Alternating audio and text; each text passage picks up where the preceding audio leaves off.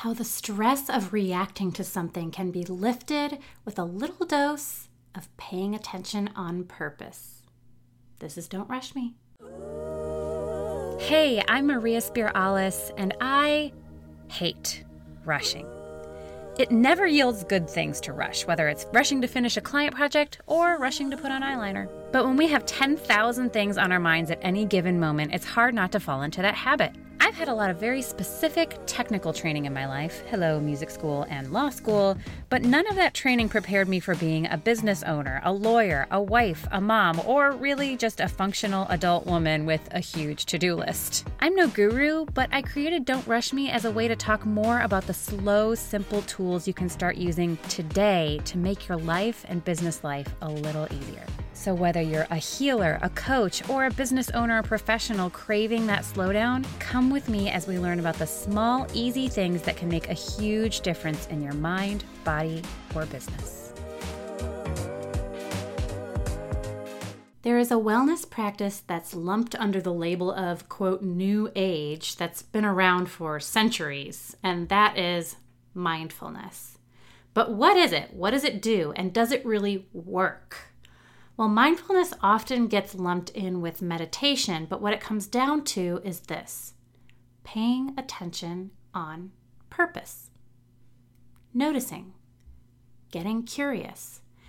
And according to my guest today, it is the secret tool you can start using today for stress management and, more specifically, handling things that come up that you feel like you automatically react to, especially in the workplace, but really in all facets of life.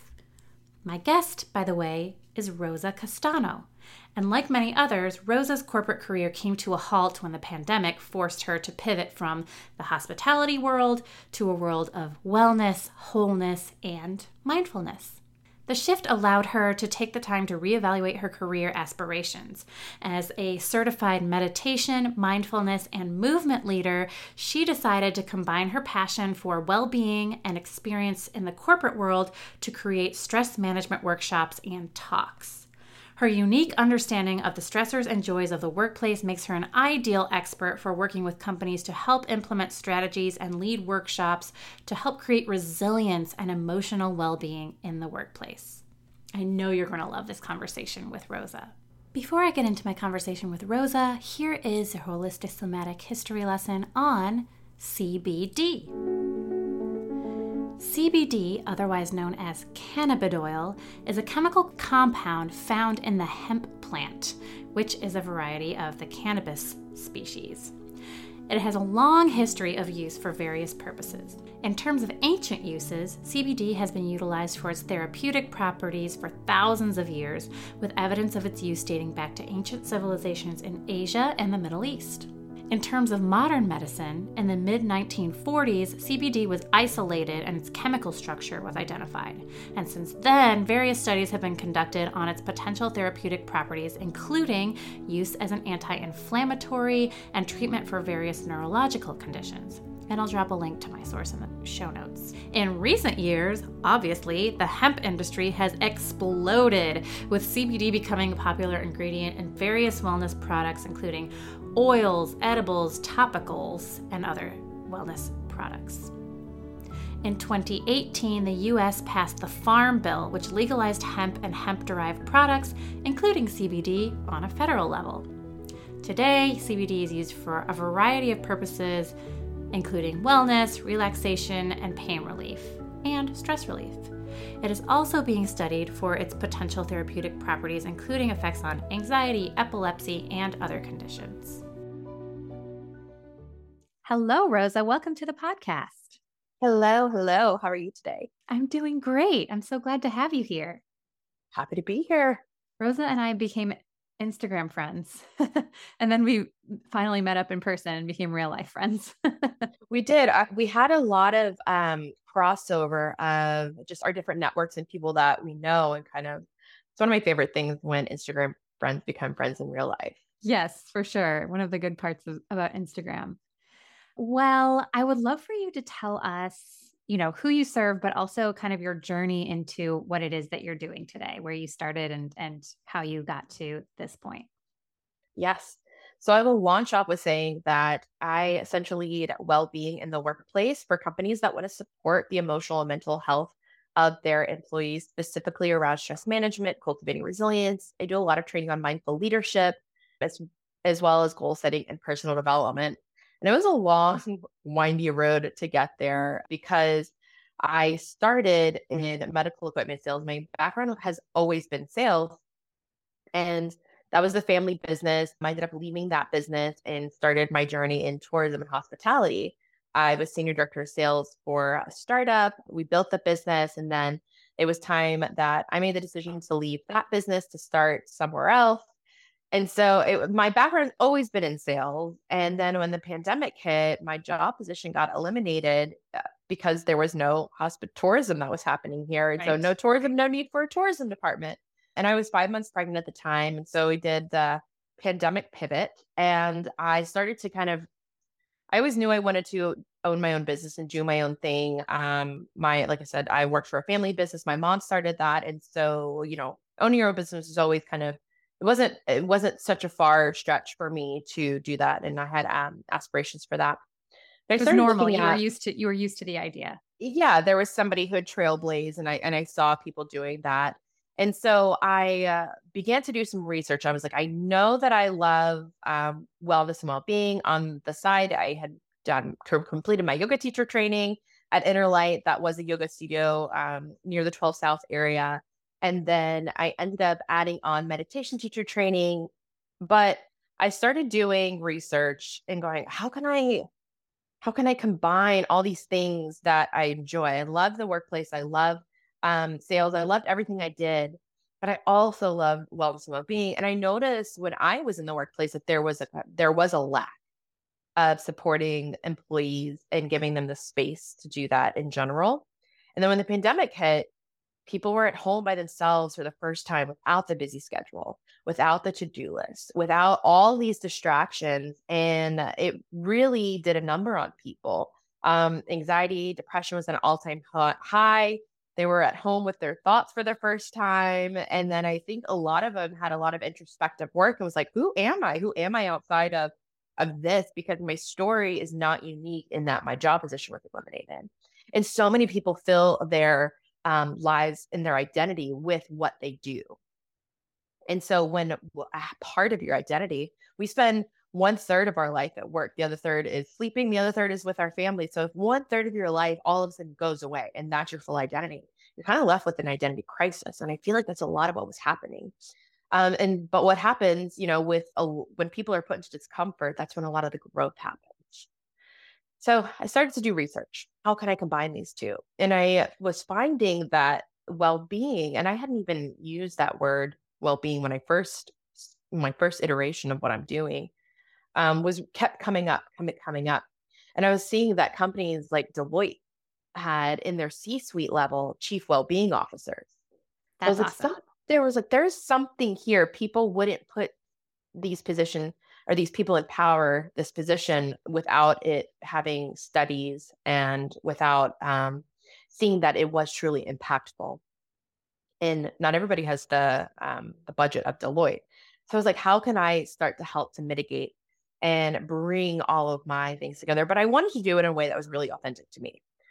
My wellness, my well-being. I joke about it being like corporate woo sometimes.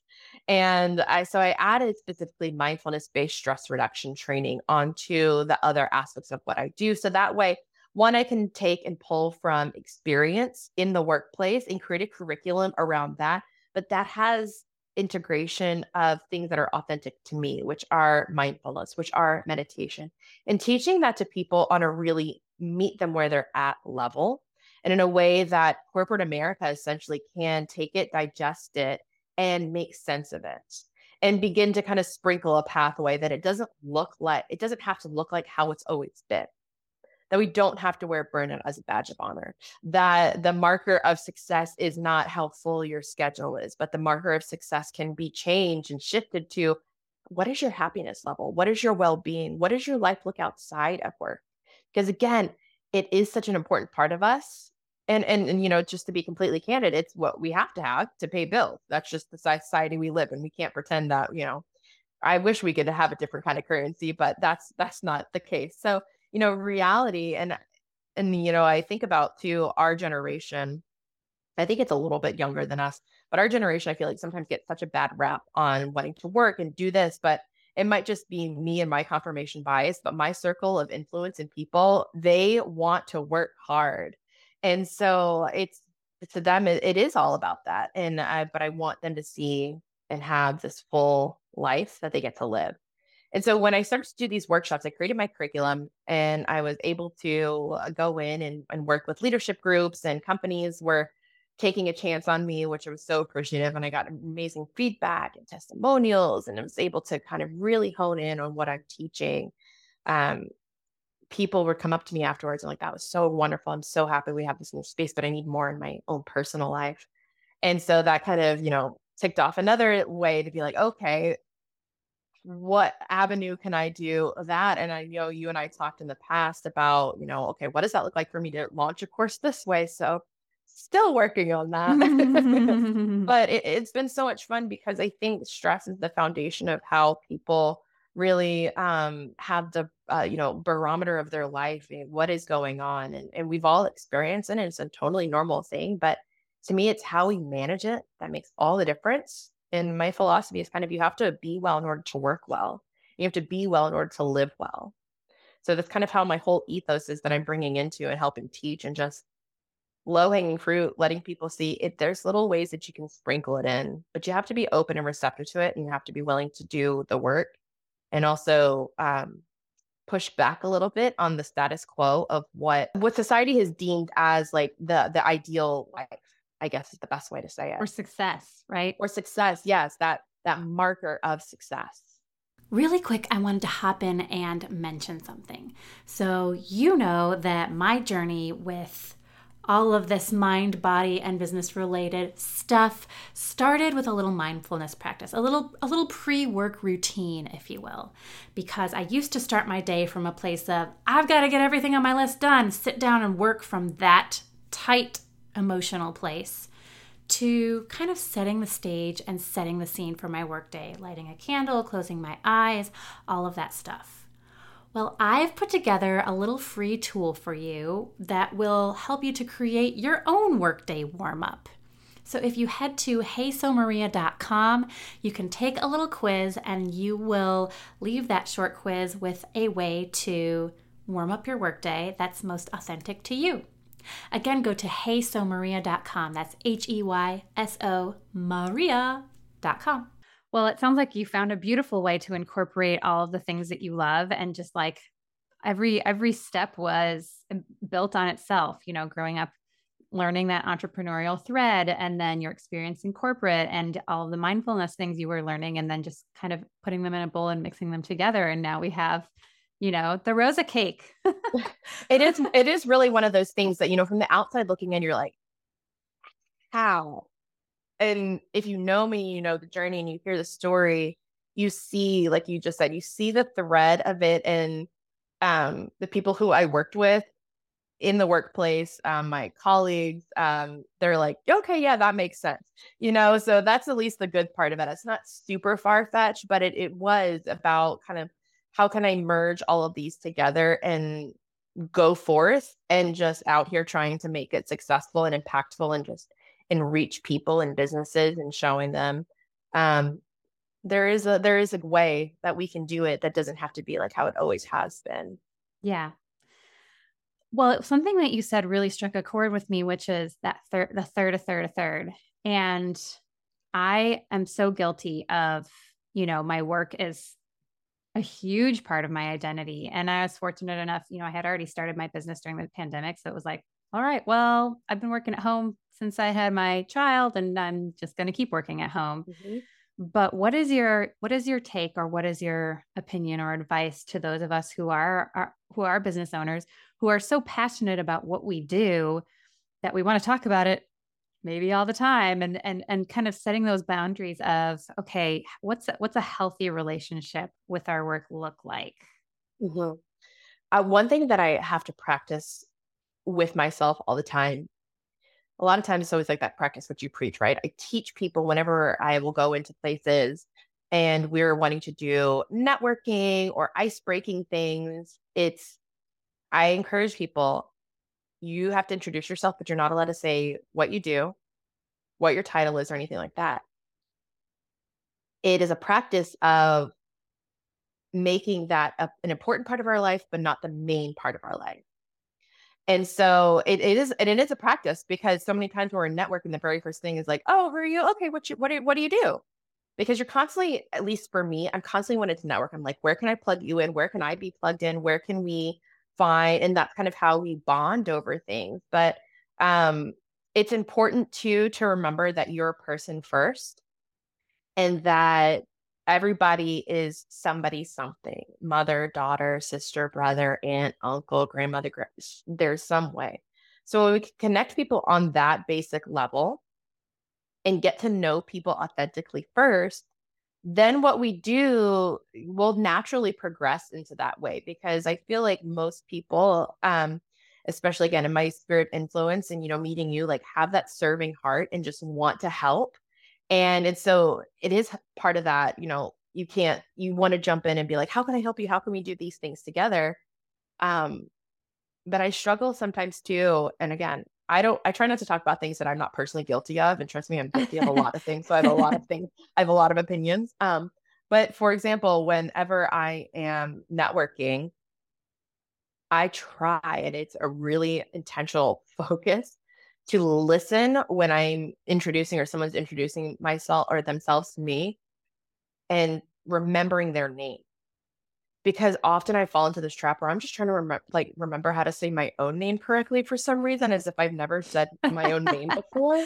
But we focus so much on ourselves, because, and not to, our fault, but that's just, each one of us, we're the center of our own universe. That's just kind of how it is. And so we always are very ego driven in that.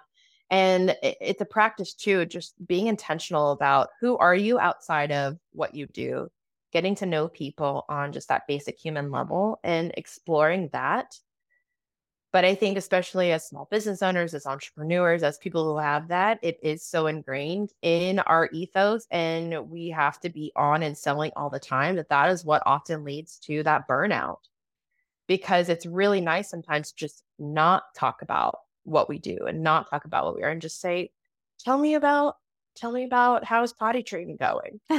Just like, collaborating on that level and just connecting on that level. But it's a practice. And I think when you can be intentional about it and say, this is what I do, this is who I serve, this is why I do it, but it is not my full, personality. Because, you know, all of it can go away. And I think a lot of people, generation younger than us, is potentially seeing that we see with this recession that people are saying, or is coming, is not coming, but we're all kind of see it happening. And there are some industries that are recession proof, but people are, a generation is being faced with that for the first time. And I think that is what, from the mental health capacity, in stress and burnout, when you have your own mission statement, your own personal core values that you can lean back on, that no matter what you do, what you create, it's going to be something that helps you be elevated, but it's not the only thing that's elevating your life. If that makes sense or answers your question. Yes, for sure. Having hobbies and all of that seems like it's important Hobbies, too. yeah, having things outside of that, just other things, and it, to sprinkle in that little bit of mindfulness aspect into that. That is what makes life, I feel like, so fun. Getting curious about the things. Naturally, we tend to gravitate. I was just having this discussion with somebody on an airplane randomly. Naturally, we gravitate the things that we are good at. Mm-hmm. And it's fun to get curious and explore things that we're naturally not necessarily gifted at. So someone who is very athletically driven is maybe going to gear towards more athletic hobbies. But what if they would lean into maybe some musical things or creative aspects? I have on my list personally, I would love to, as an adult, learn how to play the piano.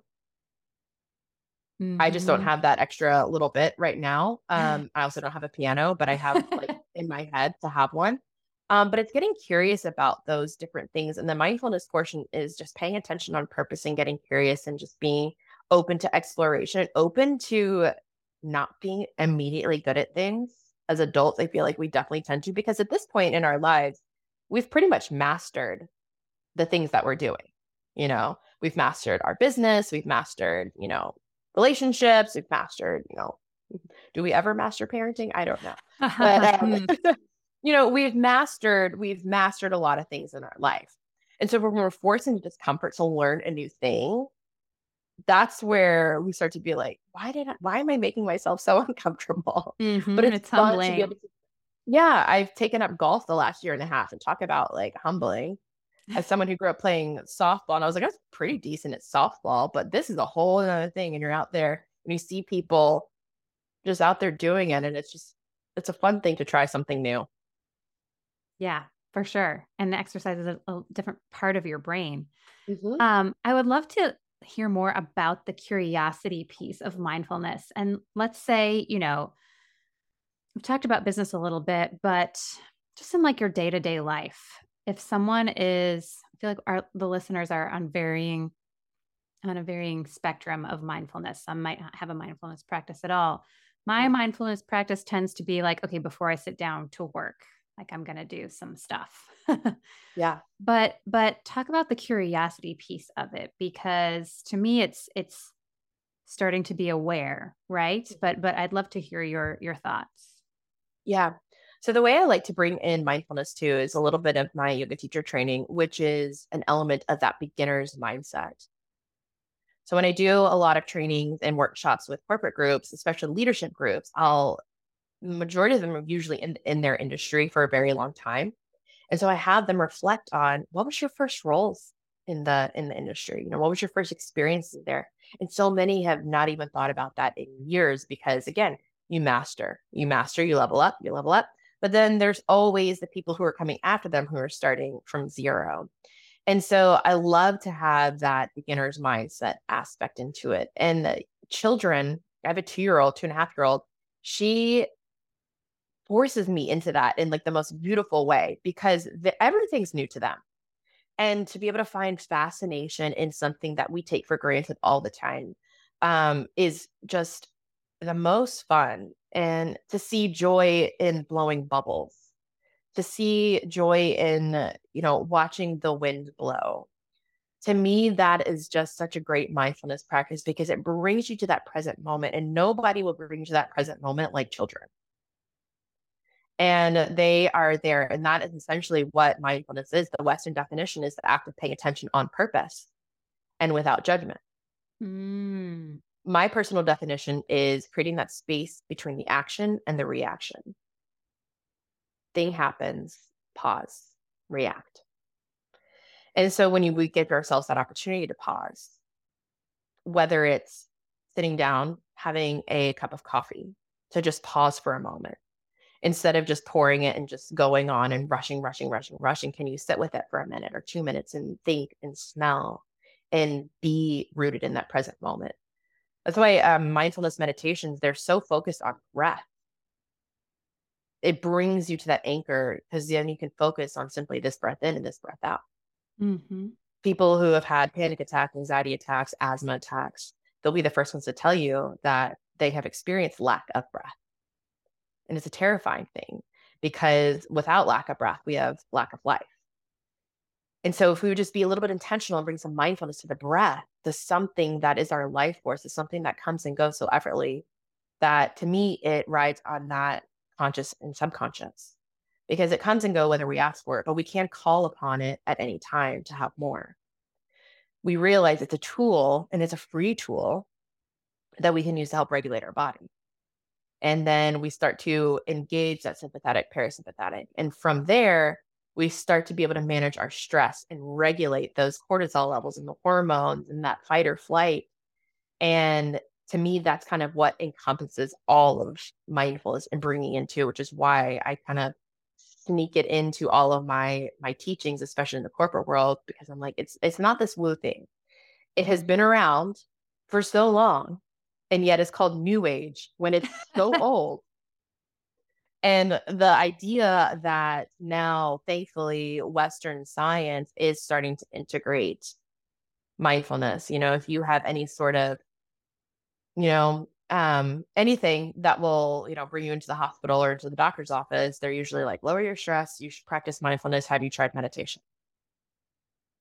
Simple practices, but simple doesn't mean easy. For sure. So to me, in a day to day, it looks like finding those small moments that you can integrate the pause. And I love the way James Nestor, no, am I messing it up? The author of Atomic Habits. Mm. He uses the word or the phrase habit stacking. And I loved the way he phrased that because I always say we're already trying to do the most in life, right? We're trying to have a social life. We're trying to run a business, or we're trying to succeed at our job, or we're trying to eat right. We're trying to get enough sleep. So when somebody says, but yes, but how's your mindfulness practice? You're like, listen, I don't have time for one more thing. And I'm like, this is where I love the idea of habit stacking because it's integrating something you're already doing. Example of cup of coffee, you're already drinking coffee or you're already drinking tea. How can you habit stack? How can you add a moment of mindfulness on top of that? Maybe it looks like when you're driving home from work or wherever to turn the music off and just having a moment where you just get to be fully present with yourself. To some, that sounds like anxiety inducing. They were like, I would rather go to the dentist than sit alone with my thoughts. And it's just finding these little practices that you can bring yourself into that full present moment because our minds love to play in the past and fantasize about the future. Very rarely do they focus on that present moment.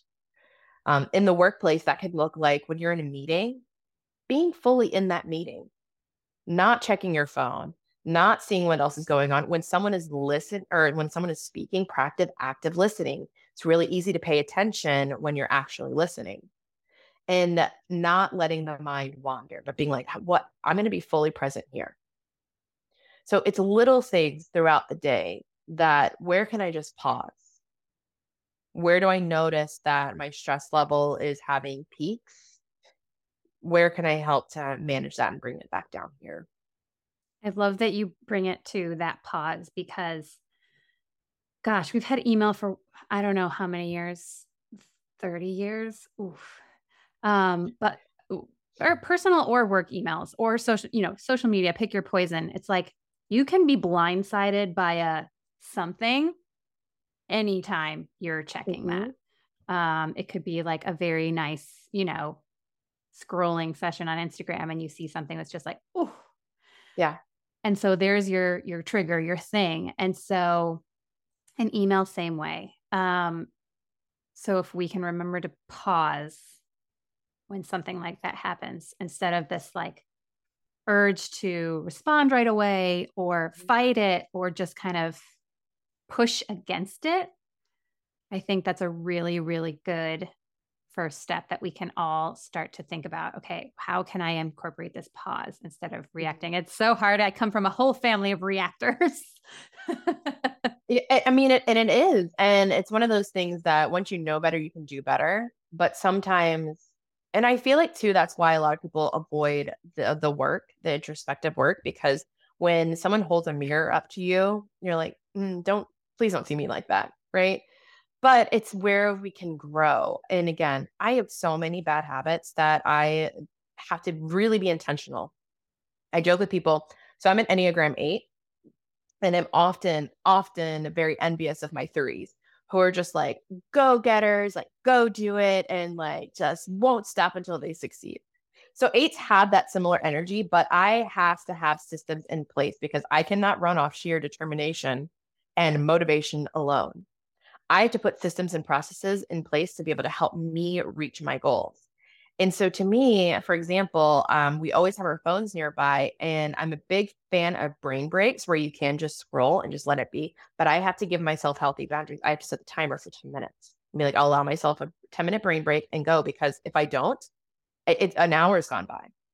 And then what happens is that I get frustrated with myself and start to shame spiral. And that's where the judgment comes into play and be like, oh, I could have could have knocked out like 3 things then, but instead I just did this. And like, that wasn't the best use of my time.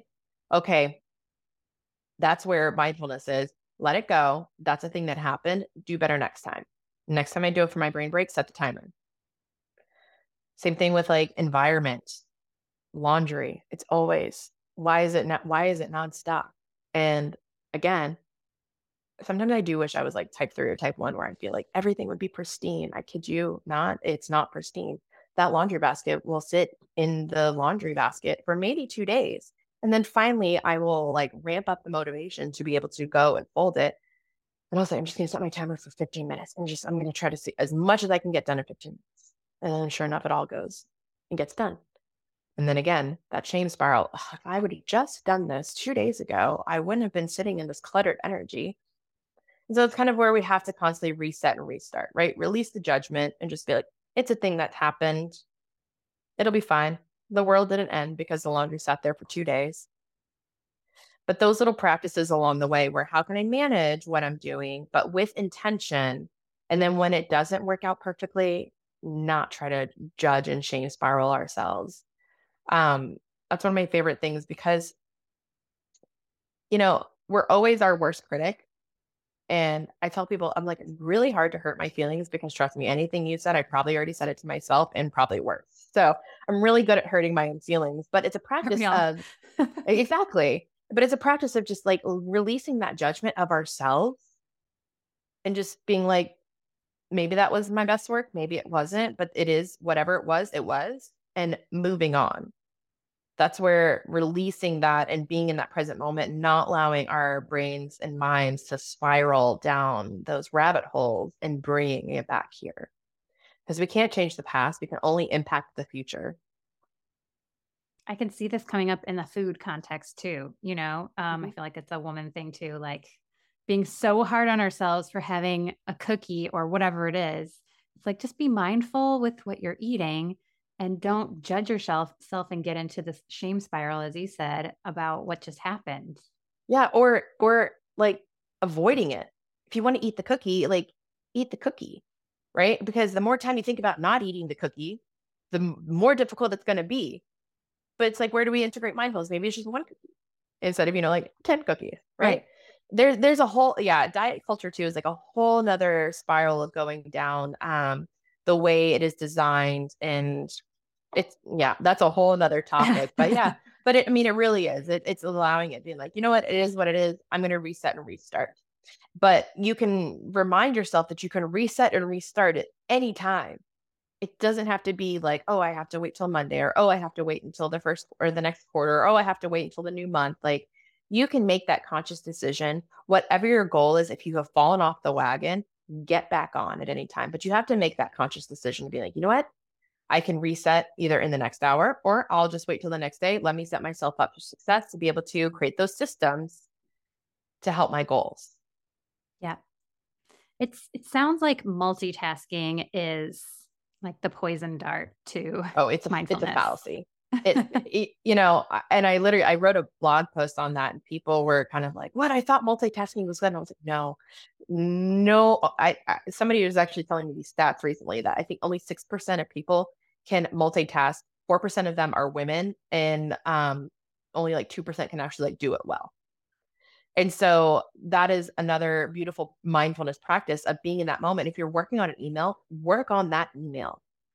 Because what will end up happening is that you'll see another email that you think that has come in that you're waiting for a response. So you go and do that one, and then that happens 2 or 3 times. And then finally you come back to this initial email and you don't even remember what you were saying. Yep. And so that is the practice, right? Be fully present in the moment. Stop multitasking. Stay here. And again, I can only generalize like what I speak from, but especially like as a mom and as a partner, I wish sometimes I had that like male brain that could just be like, I'm thirsty. I'm going to go get some water from the kitchen. No, I feel like as my brain works is that like, I'm thirsty. I'm going to go get my water from the kitchen. Oh, but I see that there's 2 dirty dishes here. So I knew that's exactly where you were going with that. And I'm also going to go and bring there. And like, while I'm here, I've noticed that the dishwasher hasn't been empty. So I'm going to empty that dishwasher really quick. And then 30 minutes later, you're like, why am I so thirsty? Oh, because I haven't had any water that I initially. And it is, and it's such a funny thing. I feel like just the way that our brains work. And on one hand, in those capacities, I think it is beneficial, right? We're all going to the kitchen at the same time, but I do have to intentionally stop myself. If I'm working on decluttering my desk, for example, I have to constantly remind myself, this is the project that I'm doing. This is the project that I'm doing, because it is so easy to go and do these things and be like, I'm just going to put a load of laundry in real quick. No, focus here on this and it'll be completed. We think we're being more productive by trying to do all these things, but then we end up with like 15 different half finished projects. And again, it's a practice. Ask my husband. He'll be like, you're out here talking to people about what they should do. Have you seen this stairs? Have you seen this on a daily basis? I know this about myself, and I know this is why I teach this, and it's a practice for a reason. Yes. Oh, that's really good. I would love, just as a last little easy thing that people can do to incorporate a little more mindfulness. And you hinted on it earlier, but can you give us a bigger idea of what goes into like a tea ceremony or like mindfulness and your morning beverage of choice, and Mm-hmm. what it could look like? Yeah. So the way that I kind of bring people through it is one, I bring people through a stress audit of their lives, of their day, what a typical day looks like. And then from there, it's how can we create that space? So if we want to take your example of the morning, when you wake up, what time do you want to wake up realistically? And what is your morning intention? Do you reach for your phone first thing?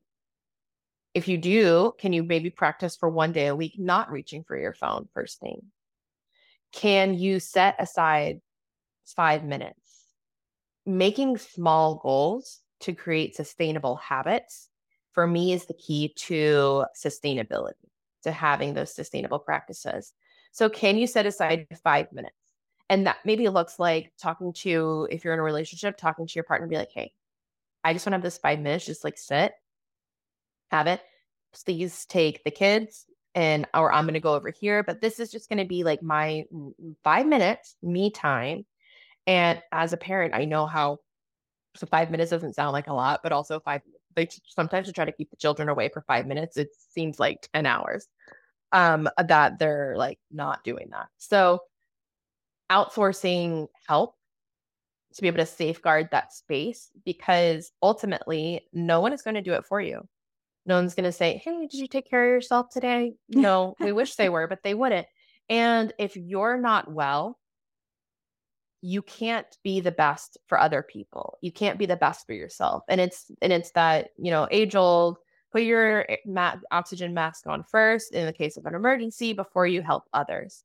And it's counterintuitive there, because especially as moms, we are giving, giving, giving, giving, and we want to serve everybody else first. And we're often neglect our needs, when in reality, it should be turned the opposite direction. We have to fill ourselves up first.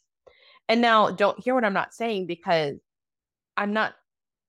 So we often hear the term selfish, right? In all of that capacity. And I don't know many moms who are truly selfish.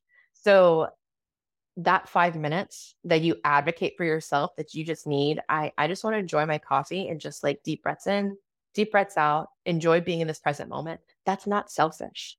That's setting your mind right. So that way you can take care of yourself, so you can take care of others. And so it is building those little things around. And maybe you don't have that 5 minutes there and you're just like dancing in the chaos. And it just looks like standing at the sink for a minute and breathing in and breathing out and being fully present in that moment. And leaning in a little bit to that chaos and closing those eyes and saying, okay, I am hearing the sounds. How am I feeling in my body? I'm feeling the ground beneath me. I'm feeling the temperature. I'm smelling this. I'm seeing it.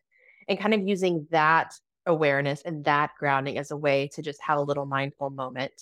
So it's a beautiful way to just, how can I create these small practices to help us?